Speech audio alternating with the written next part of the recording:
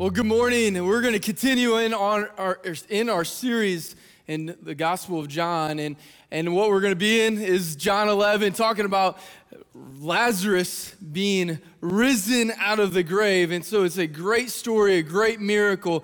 But before we start talking about the story, let me just ask you a question: have you ever been in a place where something's laid on your heart, and you are praying to God, maybe for weeks or however long the time frame might be, and you're praying that God would just change the situation, the circumstances that might be going on in your life? And I think it's really easy to feel like in those moments of it seems like there's silence and there's unknown, to be going, hey, where's God in the middle of all this? Does he even care? Why does it seem like God's late? And I think the story of Lazarus is a great story to remind us, even in the middle of the unknown, or, hey, what is God doing in this moment? That God is still at work in the middle of the unknown. So it starts like this in John chapter 11, starting in verse 1. Now a man was sick, Lazarus from Bethany, the village of Mary and her sister Martha. Mary was the one who anointed the Lord with perfume and wiped his feet with her hair. And it was her brother Lazarus who was sick. So the sister sent a message to him, Lord, the one you love is sick. And when Jesus heard it, he said, this sickness will not end in death, but is for the glory of God, so that the Son of God may be glorified through it. Now, Jesus loved Martha, her sister, and loved Lazarus. So when he heard that he was sick, he stayed 2 more days in the place where he was. You know, if you, maybe like me, and you care about somebody, and you're hearing they're not doing well, I think for me, it would be I want to go, because I want to go and I want to be near the people that I love, especially as they're walking through a time period of hardship. But Jesus waits. Why? The ultimate answer is in verse 4, so that God would be glorified through it. You know, there's going to be a ton of reasons maybe why you might be going through a valley in your life. Like the Bible tells us, like in Abraham, the illustration there with the story of Abraham, that Abraham was tested from God. So he goes through this hardship, this difficult part of his life where he's being tested by God, and he's just has to obey. And the unknown, and it even being scary for him to trust. And in him trusting, his son Isaac was saved, and God was glorified. So you might be going through a difficult season in your life because you're being tested. Will you be faithful through it? But you could also be going through a difficult season because of the fact of your sin. As a direct result of your sin. Like the story of David, right? David sins. Even though he repents, ultimately what happens is there's still discipline. There's still a fallout because of his sin. And even though he goes through this hard season of his life where he's probably going, I don't know, understand fully why. He's just trusting God through it, worshiping God through it, and God was glorified. It could be because of your sin. And hopefully, if it is because of your sin, you're going through a difficult part of your life, hey, you need to repent and come to a right relationship with God. Come back to Him, right? But you could be going through something difficult because of somebody else's sin. Like they lied, they cheated. Now you're hurt. You're in pain because of it. It's like Joseph, right? Joseph is sold into slavery by his brothers. His brother's sin causes Joseph to be in slavery. But even though someone else has caused the sin, Joseph's going through, has a season, his life there is in chaos, but God starts to work. And for us, as we read the story, we're like, yeah, look at how God is working. But for Joseph, there would have been moments where he's like, is God even there? But God was at work through it all. So at the end of the story, what's going to happen? That God would be glorified.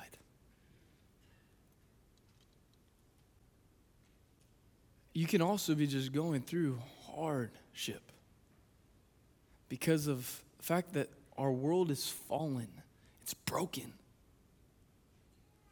Like there's macro level events around us, like an earthquake. And we just saw it. And it's pain, suffering, death. Hurricanes, pain, suffering, death. It's chaos. Why? Because the world is broken. It's fallen. There's micro level events, like their cells aren't functioning the way they're supposed to function. Like in John 9, when Jesus encounters the blind man, and the disciples are coming to him and saying, hey, Jesus, who sinned? Was it this guy or was it his parents? And Jesus is like, neither. This isn't the result of sin. This is the result of, it is in a sense the result of sin. It's the result of the fallen world, disobedience to God. Because of the world rebelling against God, there's pain, hurt, suffering in it as a result. But God says and gives us a promise in Romans 8:28, and he says, and we know, get this, we know that God causes all things, everything to work together for the good of those who love him, to those who are called according to his purpose.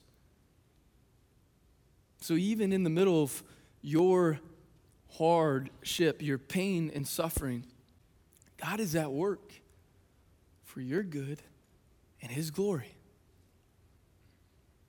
For your good and his glory.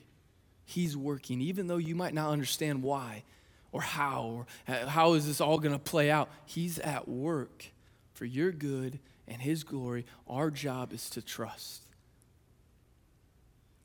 And there's a saying my wife and I, we started using because it's easy to worry, right? But we know in the Bible, it's telling us we shouldn't be anxious for anything. But everything that we should give thanks to God, we hand it over to him. So it's easy to worry, and one of the things that causes us to worry, and I've started thinking about it, is it's all the what-if scenarios.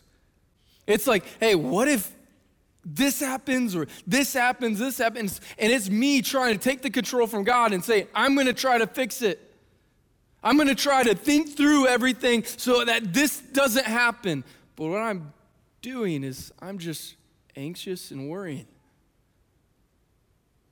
And it doesn't solve anything. So what we say in my house is we turn our what-ifs to even-ifs. We take the what-ifs, and what we're told in Scripture to take captive your thoughts. Captivate those things. So we take captive the what-if, and we turn it, and we say, even if that happens, I know who's in control. I know that God is in control. I know he's at work and working all things for my good and his glory. I just have to trust. So we turn what-ifs to even-ifs.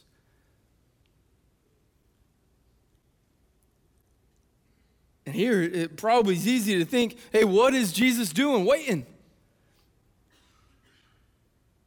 What is he doing? Why isn't he going? Waits 2 days. And now he decides, hey, let's go to Judea. Let's go to Bethany. Let's see our friends. Verse 7, then after that, he said to the disciples, let's go to Judea again.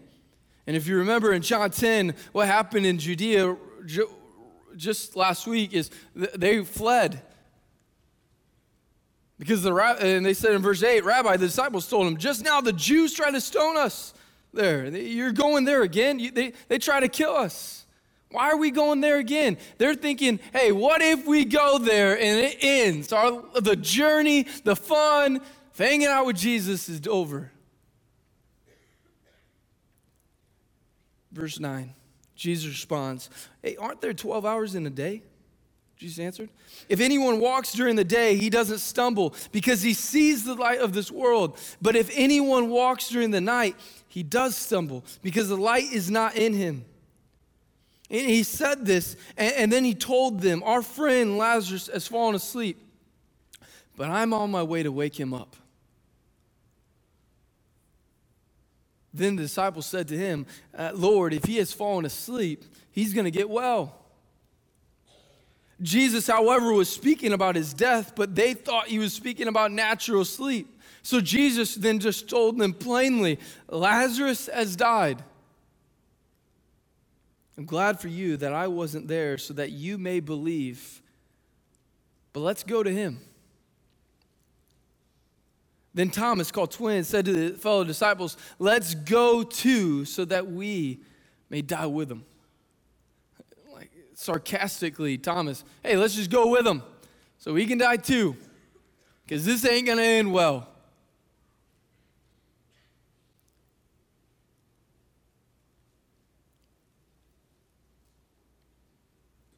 Jesus' response is actually kind of cool. He says, aren't there 12 hours in a day? You're like, yeah, there's 12 hours, there's at least 12 hours in a day. What is he saying? He's reminding you and I, as we're going through pain and suffering, hey, life is short. But eternity, it's long. Life is short, eternity is long. There's a perspective. Hey, as believers, as Christians, we have hope of what is to come. So we press on through the short life that we have, even though we might go through various or different situations and trials. Because we have a perspective that eternity is long, and we are wanting those who are blind, spiritually blind, walking around in darkness, stumbling because the light is not in them. We want to help them see the light, so their hope and their eternity can change forever. But we only have this life to make that decision.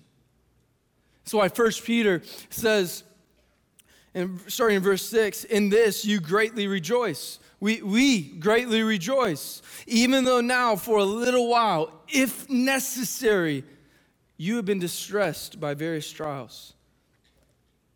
Even though right now you might be going through various seasons, or you're at the low, the valley.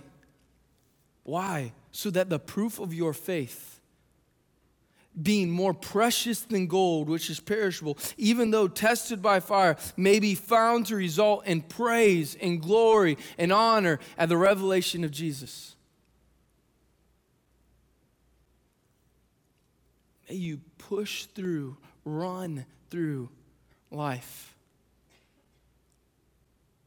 The hardships, the good times, the bad times, so that along the journey, along the race of life, others, when they're walking through a difficult season, or when they look at you walking through a difficult moment, or they would expect you would be at the valley. They look to you and they go, how do they have hope?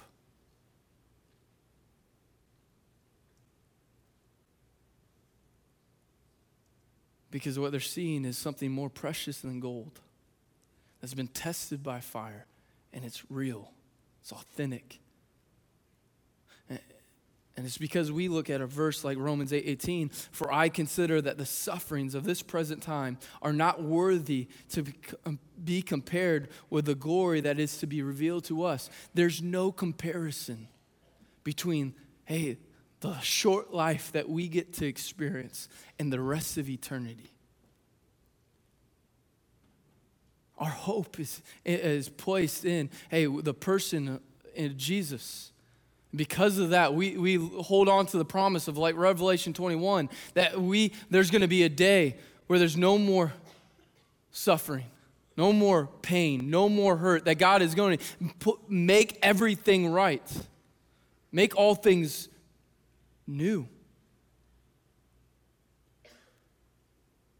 That's a promise that as believers we should hold on to. So in the perspective of pain and suffering, we go, hey, life is short, but eternity is long. So I should press forward, even in this moment where I'm going to struggle, to go, how do I move forward? How do I continue to keep taking steps?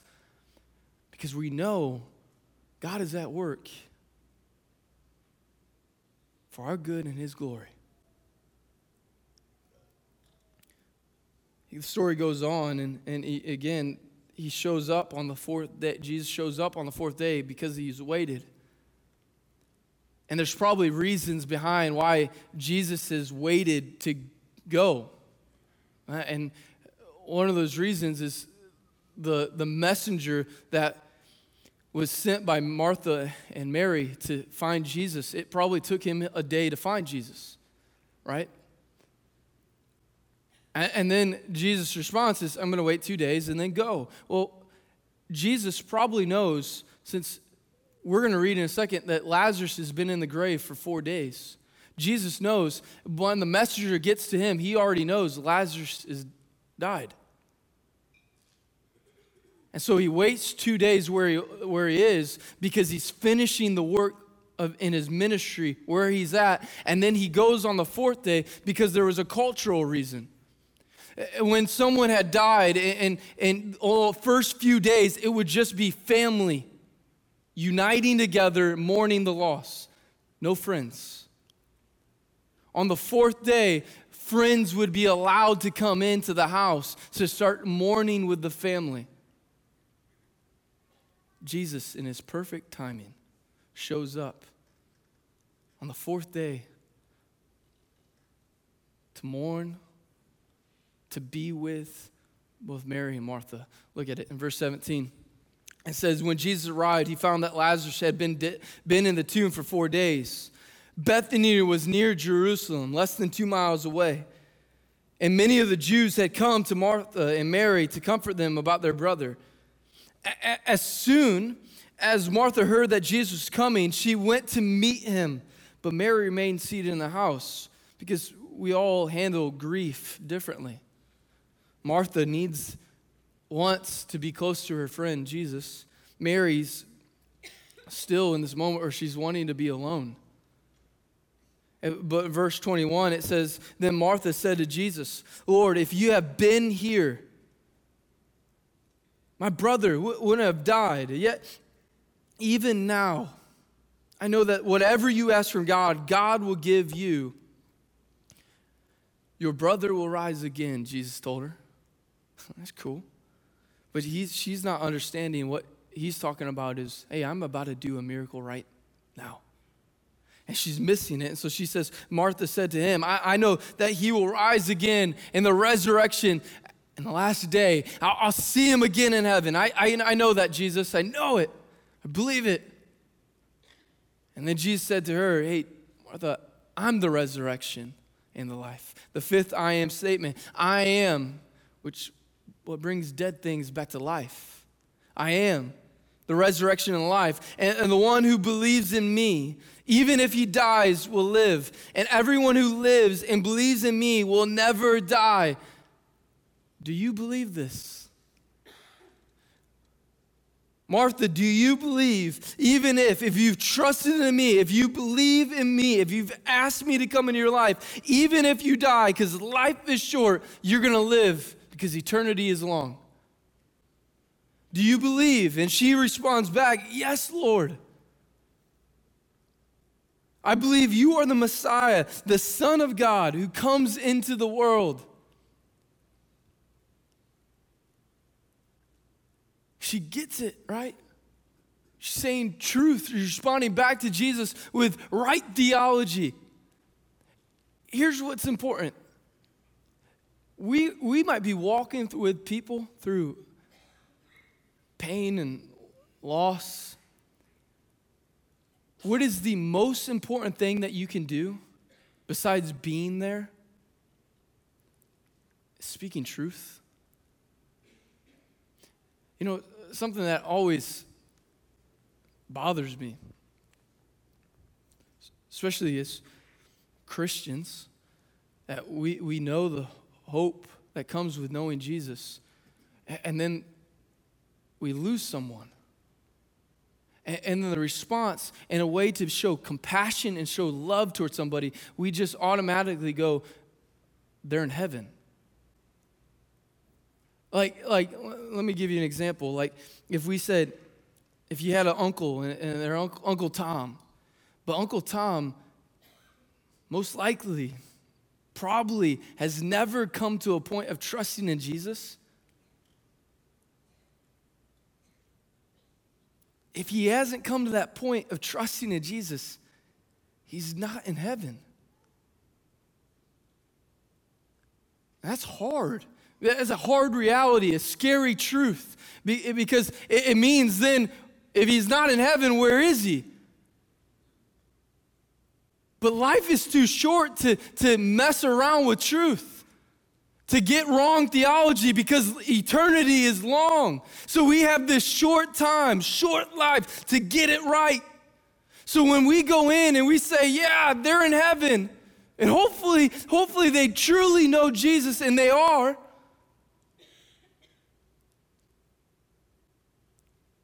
But if they don't, if Uncle Tom never loved Jesus, Uncle Tom hated the idea of Jesus, heaven didn't get another angel. By the way, that's really bad theology. None of us, when we die, become angels. So when we posted on Facebook, heaven got another angel today, heaven didn't get another angel, we don't become angels. It's not found in Scripture. That's not truth. That's not right theology. What is true? Hey, if they believe in Jesus, if they've trusted, if they've come to a point in their life where they've admitted they're broken, that they've sinned against a perfect, holy, righteous God, and they've asked him to come into their life, that's what makes them forgiven. That's what makes them saved. That's what's given them eternal life with Jesus in heaven. Nothing else. Jesus speaks truth to Martha. I'm the resurrection. I'm the life. If you believe in me, even though you might die, you will live. Do you believe this?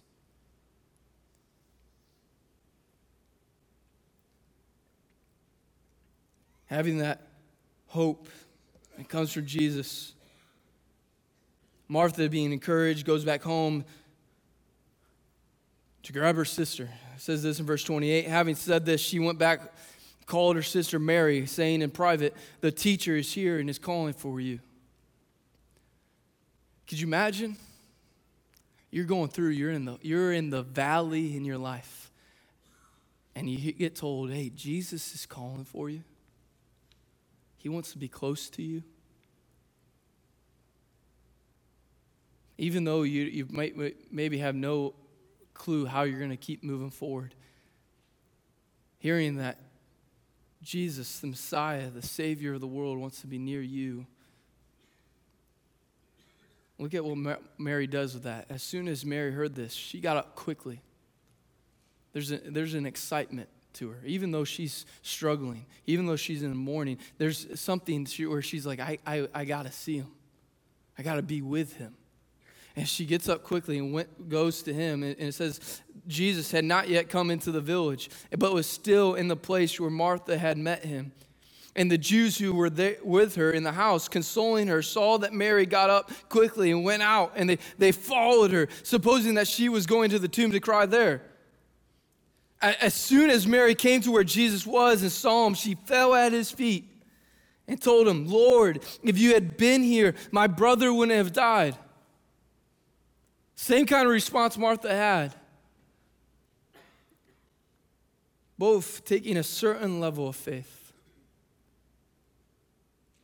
But then Jesus looks back at her in response, and it says this: when Jesus saw her crying, and the Jews who had come with her crying, he was deeply moved in his spirit and troubled. And he says, where have you put him? He asked. Lord, they told him, come and see. Verse 35, and then Jesus wept. So the Jews said, look, see how he loved him? Look, man, look how he cares. But some of them, they said, couldn't he who opened the blind man's eyes also have kept this man from dying? And they're not understanding the point of why Jesus wept. And honestly, a lot of people miss out on the reason why I think Jesus wept. And it's because right before that, it said that he was deeply moved and troubled. See, most of the time, the phrase that's given to Jesus when he's dealing with people is compassion. Jesus showed compassion on them. He looked at them and he had compassion for them. That's not what's happening here. It's not compassion. He's deeply moved and troubled. And the reason I think that he's deeply moved is because he's looking at Mary, he's looking at Martha, he's looking at the friends and family, and they're all mourning, they're crying, and he's moved. Psalm 34, it says this, verse 18, the Lord is near the brokenhearted and saves those who are crushed in spirit. Jesus is moved because he's showing us something else about pain and suffering. Not only is it for the glory of God, ultimately, that God is going to work all things for your good and his glory. That's true. Not only should we come with a perspective as life is short, eternity is long, and what we might have right now won't compare. There's no comparison to eternity that we will get to spend forever with him. But God promises you something here, that even though you will walk through seasons of your life where you have lows, that Jesus is close to the brokenhearted. That he loves you. He cares for you. So what is he doing here? Why is he moved in his spirit? Because he's looking at people he loves and he is moved by them. He's close to the brokenhearted. And the Bible tells us if we draw near to God, he'll draw near to us. So what should we do in our valley? Run towards him. But there's also more reasons why I think he's moved and troubled, because not only is there the people mourning who are friends and family of Lazarus, Mary, Martha, but there's people in that culture, what they would do is they would hire in people who are paid professional mourners. So on those first few days, when there's only friend or family is allowed to be in their mourning, there would also be people who are mourning there who don't even know them, who are actually paid to be there. In fact, there would be flutes, there would be musicians. It would be like this weird emotional situation, because these people who don't even know the person that's gone are faking like they care, like they're acting like they are truly mourning. And so when Jesus is looking at them, he's going, I see the people I love and I care about who are truly in pain and they're truly hurting. And I want to be near them. But then he's looking at the people who are fake mourners, who are mourning as people who do not have hope of what is to come. And he's troubled because they're putting their faith, their hope in the wrong thing. And then he's also troubled and he's angry because he's the I am, right? He was there in the beginning in Genesis 1 when God starts to create. And he creates day one. And at the end of day one, he steps back and looks at his creation. And what does he say? He says, it is good. Day two, he creates. What does he say at the end of the day? Looking at his creation, he said, it is good. There's no evil. There's no pain. There was no suffering. It was good. Day 3, day 4, day 5, he creates, and then he steps back at the end of the day, each one of those days, and he looks at his creation. He says, it's good. It's filled with my glory. It's good. Day 6, God creates Adam. He looks at Adam and he says, Adam, it's not good for Adam to be alone. So he creates Eve. And in this, God forms a covenant relationship between a man and a woman that the Bible says and God says is what he calls is marriage, where a man shall leave his father and mother and be joined to his wife, and the two shall become one.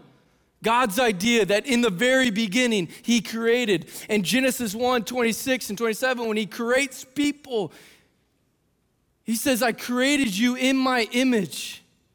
In the image of God, I created them, male and female. I created them. And when he was looking at the end of day 6, looking at his creation, he said it was good. There was no pain, no suffering, there was no death. So what happened? Because when we look around in our world, there's pain, suffering, death. Macro level, micro level, everywhere. It's the fall. Sin entered the world because we are no longer doing what we were created to do in the first place. Our purpose is to bring him worship, him glory, him honor. Reflect what God is like. And because we've all failed in doing that, as soon as sin entered the world, with that pain, suffering, death also came into it. And God looks at it. In Romans 6:23, says the wages of sin, the penalty of that sin is death.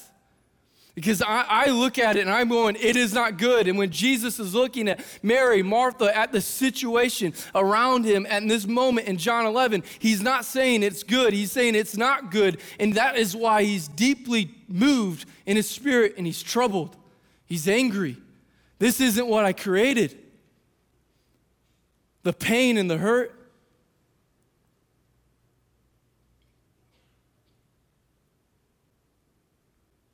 We have a God who left heaven, who came to this world to die for us, to take on pain, suffering on himself. This is what it says in Hebrews 4:15, for we do not have a high priest who cannot sympathize with our weaknesses. We don't have a God who cannot understand us. We do, because he came into this world. But one who has been tempted in all things, as we are, yet without sin. He did it perfectly. He chooses to go through, come into the world to choose pain, suffering, death, so that he can know and we can understand. God understands what I'm going through. And then ultimately he goes to the cross to be the solution, the answer to solve pain and suffering ultimately. Sees the I am, brings dead things back to life. The story goes on, and it says Jesus, being deeply moved again, came to the tomb. It was a cave, and a stone was lying against it. Remove the stone, Jesus said. And Martha, his dead man's sister, told him, Lord, there's already a stench because he's been dead for 4 days. And Jesus said to her, didn't I, in a way of soft rebuke towards her, didn't I tell you that if you believed, you would see the glory of God? So they removed the stone, and Jesus raised his eyes and said to the Father, Father, I thank you that you've heard me, and I know that you always hear me, teaching us about prayer, that God always hears our prayer. He goes on, he says, but because of the crowd standing here, I said this so that they may believe you sent me. And after he said this, he shouted with a loud voice, Lazarus, come out. The dead man came out, bound hand and foot, with linen strips, with his face wrapped in cloth. And Jesus said to them, unwrap him and let him go. Hey, remove those grave clothes off of him, because he was dead and now he's alive.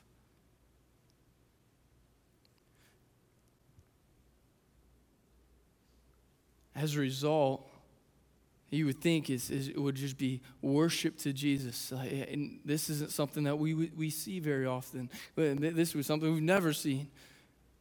Dead man coming to life. It says this in verse 45, therefore many of the Jews who came to Mary and saw what he did, believed in him, believed in Jesus. And you would be thinking probably like I am, like, no duh, like you saw a dead man come to back life. You would believe in that. But verse 46 says, but some that were there, guess what? They didn't believe. They still didn't want to trust. They still didn't want to give their life over to Jesus. But some of them went to the Pharisees and told them what Jesus had done. And so the chief priests of the Pharisees conveyed with the Sanhedrin and were saying, what are we going to do since this man is doing many signs? If we let him go on like this, everyone will believe in him. And the Romans will come and take away both our place and our nation. Hey, if we just let Jesus keep going, the attention will be off of us and will be on him. So one of them, Caiaphas, who was the high priest that year, said to them, you know nothing at all. You're not considering that it is to your advantage that one man should die for the people rather than the whole nation perish. He did not say this on his own, but being high priest that year, he prophesied that Jesus was going to die for the nation. And not for the nation only, but also to unite the scattered children of God. So from that day on, they plotted to kill him. Jesus bringing a dead man back to life causes them to hate him.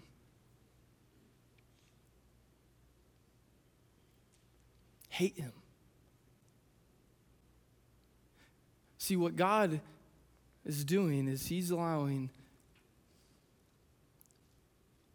one man's plan for evil to be used for the good of all and ultimately for God's glory. That they would be eventually successful, right? Killing him, arresting him, beating him, mocking him, hanging him to the cross. But what they didn't expect is that he is God. That he is the resurrection and life, that he defeated the grave to provide you and me with life, new life, if we have trusted in him. As a result of that, there was a reunion in chapter 12, the beginning of it, where Jesus and Mary, Martha, and Lazarus meet back up. And it says this, and Jesus, therefore, 6 days before the Passover, came to Bethany, where Lazarus was, whom Jesus had raised from the dead. So they made him a supper there, and Martha was serving, but Lazarus was one of those reclining at the table with him. And Mary took a pound of very costly perfume, like she's done before, of pure nard, and anointed the feet of Jesus, and wiped his feet with her hair. And the house was filled with fragrance of the perfume. She's serving him and worshiping Jesus. But Judas Iscariot, one of his disciples who was intended to betray him, why was the perfume not sold for 300 denarii and given to the poor? Now he said this not because he was concerned about the poor, but because he was a thief. He wanted the glory. He wanted the attention. He wanted to steal it for himself. He wanted to become his own God rather than worship the true God. And he had the money box, and he used to pilfer what was put into it. Therefore, Jesus said, let her alone, so that she may keep it for the day of my burial. For you always have the poor with you, but you do not always have me. A large crowd of Jews then learned that he was there. And they came, not for Jesus' sake only, but that they might also see Lazarus, whom he raised from the dead. But the chief priests planned to put Lazarus to death also, because on account of him, many of the Jews were going away and were believing in him. See, it's hard to ignore a dead man coming back to life. But what the Bible says is that you and I, we are all dead in our sins. Dead in our sins. And we need to be made alive again. And that can only be done through Jesus and his work on the cross.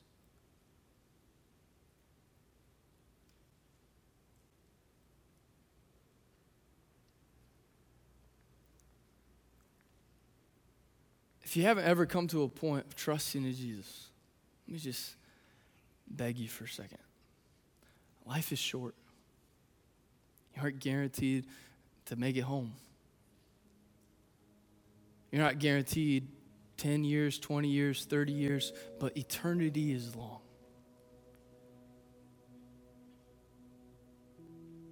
Jesus came into this world to endure pain, suffering, so that we can know while we walk through our own pain and suffering, our own valleys, that he wants to be near to you, near the brokenhearted. That he wants to help you understand that he is working all things for your good and for his glory, ultimately. He goes to the cross, taking on pain, suffering, taking on death, so that you and I, we can be made alive. We can be woke from the grave.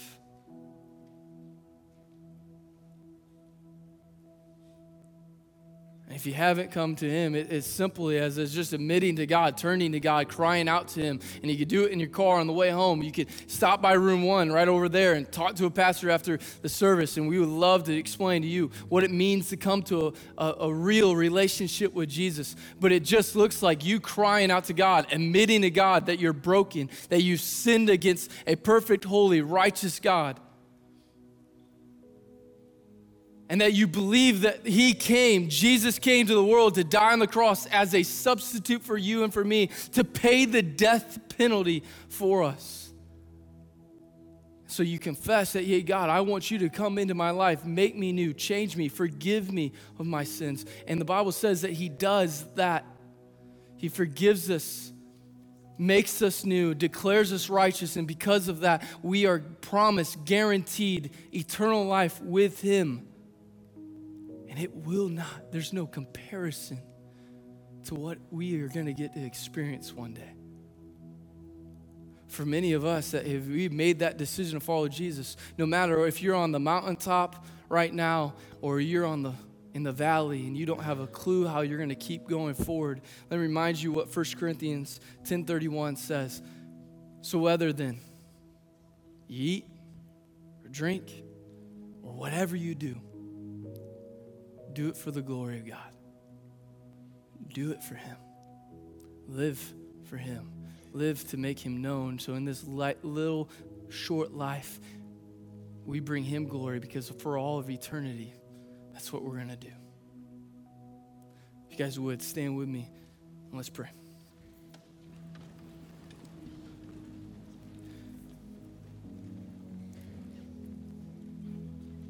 Dear God, thank you for this day. Thank you that we get to come, God, and worship you this morning.